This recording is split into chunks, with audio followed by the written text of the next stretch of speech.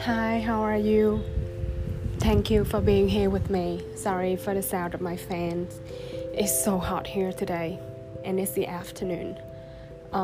So today I was thinking of an important question that we can ask ourselves every day.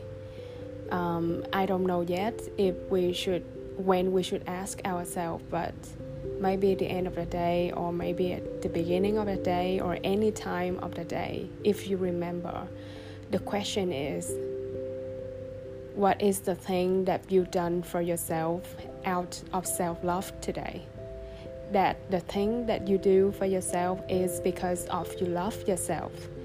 Because I think every act of self-love is equally important.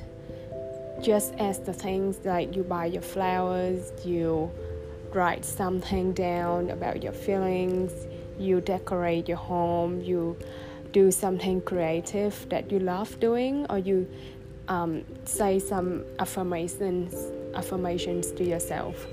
But also I think the work that we do when we are messy, when we are crying, when we feel like broken down, are very important too, and those work that not many people want to do them, but I think they are very important.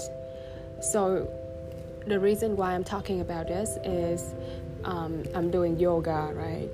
I'm trying to do it every day, and it's so hard for me.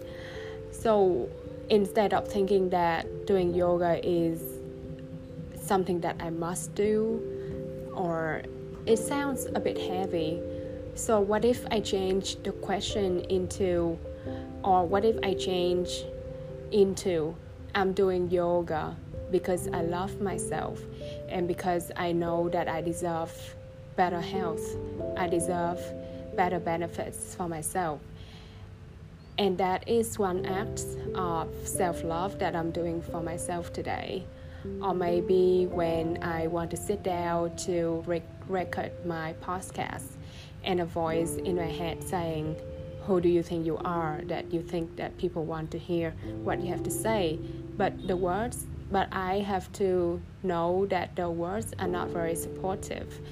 So an act of self-love is knowing that, okay, this line of thought is not supportive, and I will replace that with something sounds better, like what if I can help someone?